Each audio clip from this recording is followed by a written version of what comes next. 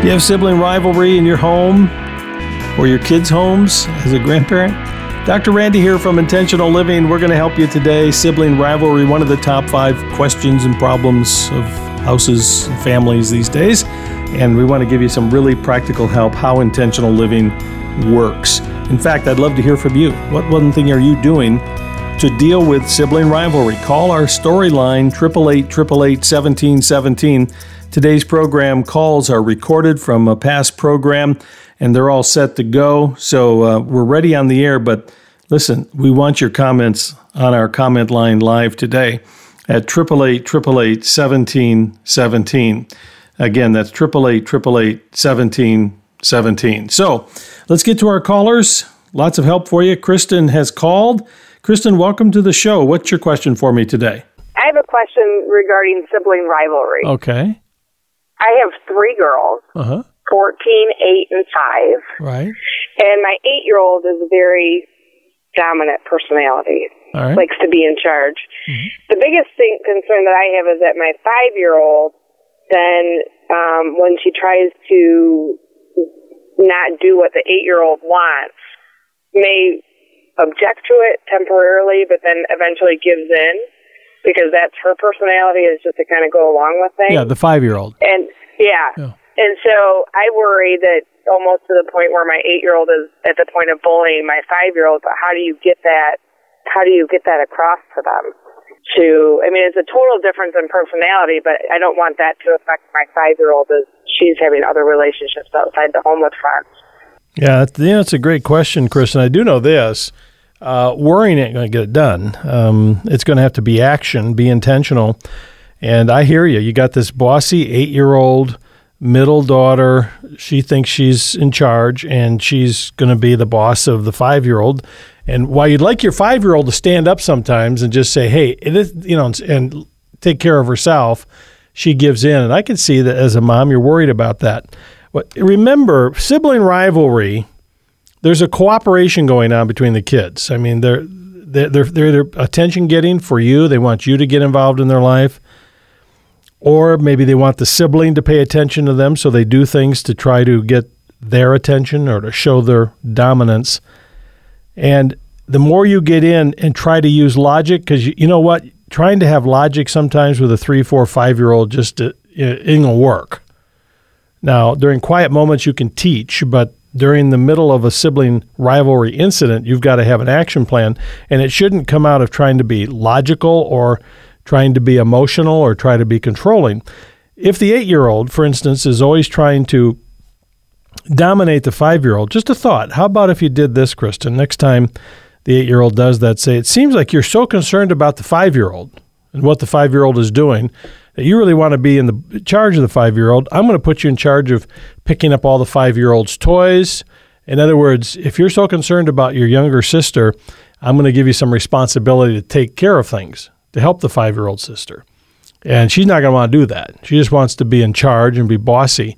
And if you hold her accountable without making a huge big deal out of it, you're going to be much better off.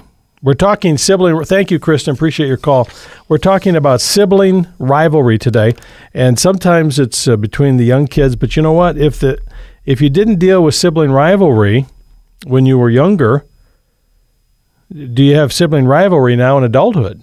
I wrote a whole book, on sibling rivalry. The Cain and Abel syndrome, I refer to it, and the dynamic that it can occur in sibling relationships. So what is it that your kids fight over in sibling rivalry? Give me a call, 888-888-1717. Again, you're welcome to come and join us today. We're talking sibling rivalry at 888-888-1717. Well, I have a 3 and a 5-year-old, and they're constantly competing for my attention. How do they do that? What does it look like? They act naughty. They interrupt each other. They fight with each other. I give attention to one. The other one gets upset. They just can't seem to share my attention. Mm-hmm. So when you're giving attention to one, the other one gets to be naughty. Right. And then what does the child do that you're paying attention to? He gets upset at the other child. Yeah. Okay. So they kind of know how to push the buttons to make this happen, don't they? Exactly. And so getting mom's attention, and, obviously that's what all kids want. They want mom's attention. What do you do when they do that? Well, I kind of ask the other child to, be patient, and they'll get their turn, but then they get upset and nothing gets accomplished. Mm-hmm. And then it's just kind of like this cycle of one gets mad, the other one gets mad, and everybody's mad. And then it kind of erupts into, arguing, and then just a vicious cycle keeps going around and around. Yes. And then they fight with each other, and, it just seems like the naughtiness seems to continue from there. Mm-hmm. And you said they're 2 years apart, 3 and 5, right? 3 and 5. A boy, girl? Yes, the boy's the oldest, and the little one is the youngest.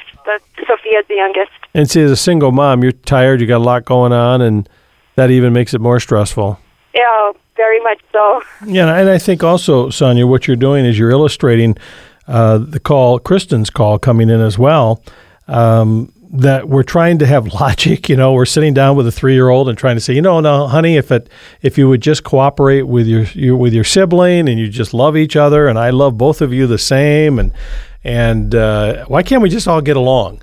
And I know that's a message we're trying to teach our kids, but what happens is you as a mom, in particular dads too, we only take so much, and then it builds up, and then all of a sudden we blow up, and then we yell. And then, as you said, everybody's mad, everybody's angry, and it's a huge vicious cycle that happens in families. And with this topic of sibling rivalry, if we understand that the goal is to get ourselves out as a parent and to try to manage the relationship in such a way that we stay above the fray, we're going to be better. I know that's hard because you're emotionally engaged. They're not listening to you. They're screaming. They're yelling at each other. And sometimes just separating them, putting them in their own rooms and saying, hey, just cool it for a while. Or if they're not too agitated, putting them in the room together and say, you guys, when you've worked it out, now there's no hitting each other. That's not tolerated here.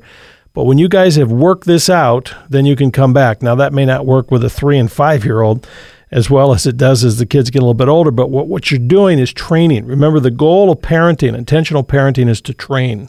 And part of it is teaching children that there's going to be times, there's going to be competition. You're not always going to get attention.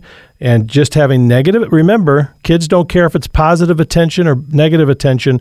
They'll do whatever it takes to get attention. And so the less attention we give them for negative behavior, the better off it's going to be. All right, talking sibling rivalry, lots of calls we'll get to in a moment. You're welcome to try to get in here, 888-888-1717. The older one has significant learning disabilities and is causing a lot of friction between the two of them because she doesn't want the younger one to outdo her in anything. When I'm working with my kids, I have that structure and I have that no not to mess with me. My parents were very gender biased. I'm the oldest of 5, and my younger brothers had later curfews, were given more freedom, so that really did create some heartache between us. And irreparable harm in the relationship. It bothers me that everything that they do is a competition. Boy, we get lots of stories about sibling rivalry. In fact, the book that I wrote on the Cain and Abel syndrome, I use that title because it's a word picture of what happens with adult sibling relationships. So this sibling relationship and sibling rivalry issue, of course, you can see it with little ones, and if it's not handled correctly, it can make it even worse when they grow up into adult relationships. So today, we're unpacking how to make that relationship work better. By the way, we love your stories. If you have a prayer request or a success story of how intentional living has helped, share it with us on our comment line at 888-888-1717. We'd love to hear from you. Hey, Doctor. Today I was flipping through the radio stations and ran into your show.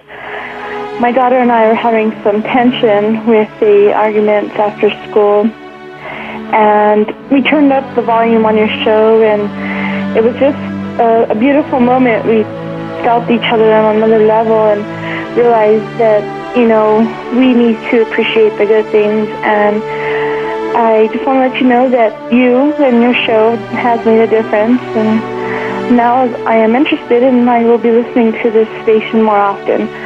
Thank you, and God bless. That's humbling. Thank you for taking time to call and just leave that story, just spinning the dial, finding intentional living, finding the station. I'm glad you and your daughter had a chance to talk. It's simple as that sometimes, and that's one of my goals with intentional living is you all listen in to one of the teachings or on the radio or through one of our podcasts that'll stimulate an opportunity to talk. In fact, my wife and I today, we were driving and talking about life, and I said, what are 4 or 5 of the key success indicators in life? And one of them was communication. People who can communicate tend to do better in life than those who cannot. So taking time, learning to communicate, make it a priority in your life is a powerful thing. So thank you for sharing that with us today. You know what? That's why we do what we do. And that's why your support is so important today. We're a listener-supported ministry. We don't sell commercials. We're not given grants to keep us going. This is an opportunity for each of us to stand up together to make sure that the intentional living message is getting out, reaching more people for Christ, strengthening families and homes, and today, building stronger relationships within sibling relationships. Have you been hurt by your siblings? Hi, I'm Dr. Randy Carlson with another Intentional Living Minute. I wrote the book, The Cain and Abel Syndrome, to help people see the power and importance of adult sibling relationships. In fact, who we are today has a lot to do with our siblings. It may be the order of birth that you came, or it could be the interactions that you had when you were growing up. I think about Joseph in Scripture, who was clearly abused by his brothers. And yet at the end of the story, he got the big picture. When his brothers came to him for help, he said to them, "What you did with the intention to harm, God did to accomplish what was now being done, the saving of many lives." It's a great story of redemption. And it's a great picture of how God wants us to relate to our siblings with forgiveness and love. And when you do, that's intentional living. Visit us at theintentionallife.com. This is Intentional Living with your host, Dr. Randy Carlson. Intentional Living is furnished by Parent Talk Incorporated and is made possible by the generous support of our listeners. This program is not a substitute for professional counseling, medical, financial, or legal advice. Intentional Living is not intended to be therapy by radio. Let's go to the calls talking sibling rivalry today. We got Liz on the line in Michigan. Hi, Liz. Hi. Appreciate your call. How are you today? I am great. How are you? Fantastic. What's going on with sibling rivalry in your world? All right. Well, sibling rivalry is something we deal with a lot as we have 7 kids. 2 of which are biological, and the rest have come through us through foster care and things like that. We have a very wide range, age range. We have 2 6-year-olds, 2 8-year-olds, a 14, 16, and 17-year-old. But the question today is about my 2 6-year-old boys and my 2 8-year-old boys. The 4 of them are thick as thieves as well as each other's worst enemies, it seems sometimes. And it seems like all of their play goes from, boy roughhousing to extreme measures of violence and vengeance in about 5 seconds. And I struggle with not wanting them to not be boys because boys wrestle and boys roughhouse. But, I also want them to have compassion for each other. And so at what line do I draw it at? And do I just cut it out completely? You're not allowed to touch each other or engage in any sort of play of that nature? Or do I just let them work it out amongst themselves? Or, where's the balance in that? Because I don't, like I said, I know that boys are rough and tumble, and I don't want to take something like that away from them, but...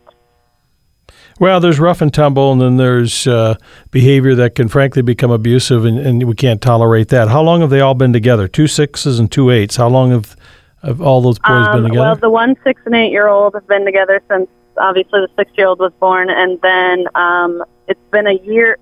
It was a year in January for the second 6-year-old, and then the second 8-year-old came last July. So two of them are related brothers. Yes, actually. So my 6 and 8-year-old are my bio siblings. Oh, okay. Are my bio children. All right. And then the 6 and 8-year-old foster brothers are actual brothers as well. And so they've been there for a while. Yeah. How long are they? Are they there for long term? Yes. Unfortunately, it's not looking like Mom is going to be able to get them back, and so in that case, we will adopt. Well, as you know, and by the way, God bless you, Liz. Standing in the gap and helping children in need is a great blessing. You're taking on a great responsibility.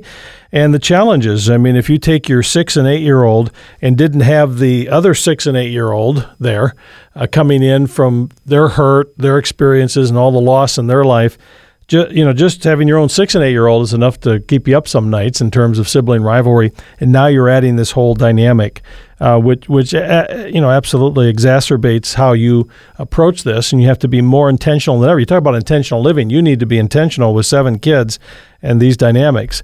I think a couple of things. Obviously, love. I mean, that's foundational. You're loving, you're caring, you're listening. There's a soft side of parenting where there's a lot of love and care and observation, awareness. But there also has to be the stronger, the tough side, the strong side of parenting that says, hey, there's certain things acceptable in this home and there's certain things that are not. And during quiet moments to sit down with them and explain that. They're 6 and 8, old enough to understand that we don't hit each other. We don't call each other bad names. We don't do that. That hurts each other. There's just certain things that we don't do. And I know when you get frustrated when something isn't going your way, it's easy to be, just to blow up. That's the way they probably have learned to behave toward each other.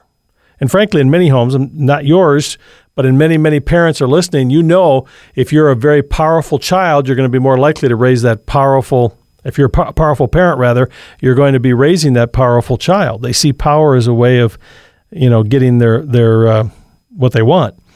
And so I teach that we need to parent up and power down. Turn the power down, hold them accountable. What do? You might put them in their room. There might be time out. They might have some work assignments that they have to do until they calm down. But you're clearly laying out where the line is. And if you want to know where the line is, in my book, the line is obviously words that are used that are destructive. The Bible says, let no corrupt communication come out of our mouth, no abusive behavior toward each other, hitting, kicking, that kind of thing. If you want to disagree, that's fine. If you're frustrated, I understand that. Go to your room, work it out, think about it, put them in the room together if you can, if it's safe to work it out.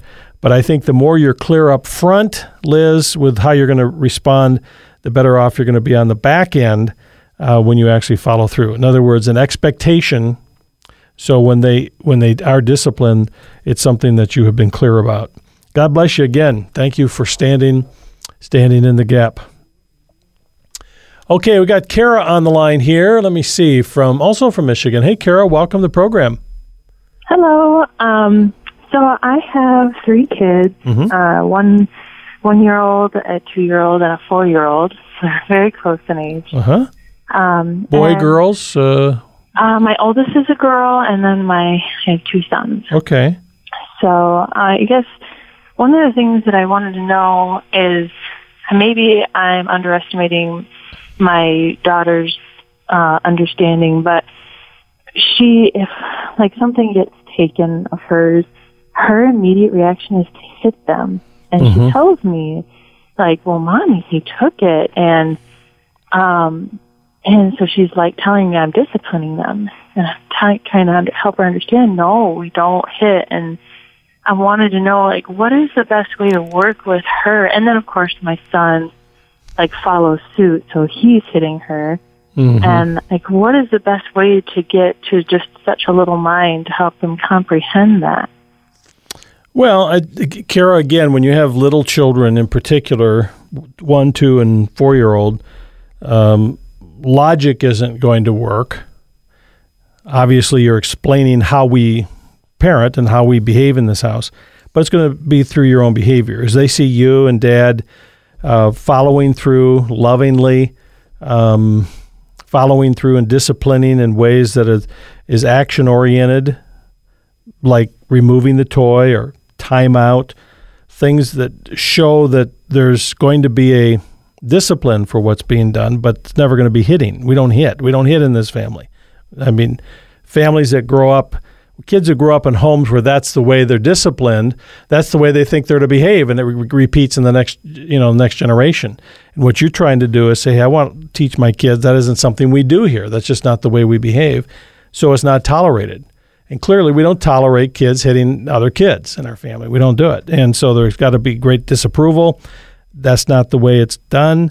It has to be clearly understood. We don't do that. And maybe a timeout for her. In other words, there's discipline. Remember, kids, it can be a cooperative act between the two. Therefore, you have to discipline them both, which may be putting them in their own room, giving them time out. But remember, this is a stage that you're going through, Kara. And this is why I talk about parent up and power down. Just make sure in your home there's not a lot of power going on. Does that make sense? Describe that a little bit more. Well, there's families where you have a lot of us were raised in homes where our parents were very authoritarian. There was not only in charge and bossy, but there can be a sense of power where, hey, I learned as a child that if I use power, and as a little child, the only power I can think of is hitting my sibling. If I use power, then that's what's valued in this family. And so what we want to do is we want to turn the power level down in the home when it comes to parenting and turn up the authority level, which means I'm an authority. I'm a parent of authority, meaning I'm going to follow through. There's going to be a timeout. There's going to be putting in your own room, and at the right time sitting down and talking about how we could approach this better. But turning the power down, I think one of the greatest lessons we can have in parenting, intentional parenting is all about parenting up, having a backbone, having an intentional plan for parenting, but then powering down, because we tend to use power to control. I think of that little verse in Ecclesiastes that says, the quiet words of the wise are more to be heeded than the shouts of a ruler of fools. And volume is not an indication of strength in parenting or power, either one. It's being an authority, and it's being intentional. And so I think, again, for you, Kara, very specifically, with that 4-year-old, disapproval, we don't hit. Discipline, when there is, time out, taking toy away, talking to her again, we do not hit each other. Those are things that need to be squelched early on in parenting. But they're kids, and sometimes kids do this, and they got to learn. That's part of the process of parenting. We're talking about how to be an intentional parent today, and we'd love to hear your comments at 888-888-1717. The point of Leah's story to me is that God sees even when others don't see. You don't see the father stepping up and saying, oh, honey, I'm sorry, you're my firstborn, and I love you, but, you're just, this just didn't work out. And you don't hear any of that. You just hear Leah facing this relationship, being in this marriage with her sister and Jacob, and being the unloved one, being the tolerated one. And I think in our generation today, you can be and I can be in relationship with other people where we're not feeling accepted for who we are, valued for who we are, but only tolerated because of what either we can contribute to the relationship or because of being stuck in the relationship, and that hurts. If you know an unloved woman or man in your life, the lesson this month from Intentional Living is very encouraging. And it's a forceful reminder from Scripture how God has a way of loving the unloved, I think in extraordinary and special ways. And so each of you who are part of the Intentional Living membership, our community of supporters, you should have received by now, by email, both the video and audio lesson. If for some reason you didn't, check the spam. Sometimes those things can get lost, as you know. Take a look there, and a few of you are receiving it by CD. But each of you who will come and join us today to be a part of the Intentional Living community, walking alongside us and others around the country who say we want to live above mediocrity in this time of confusion. We want to support a message of living intentionally in Christ. We don't want to have people dropping by the wayside. We want people to stand strong and be resilient in their faith.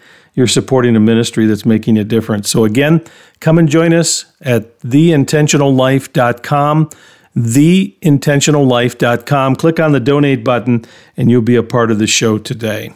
By the way, tomorrow we're going to be talking about tenderness, a topic we seldom discuss. It's right from my book, Star for Affection, Tenderness in Marriage. I hope you come and join me for that program as well.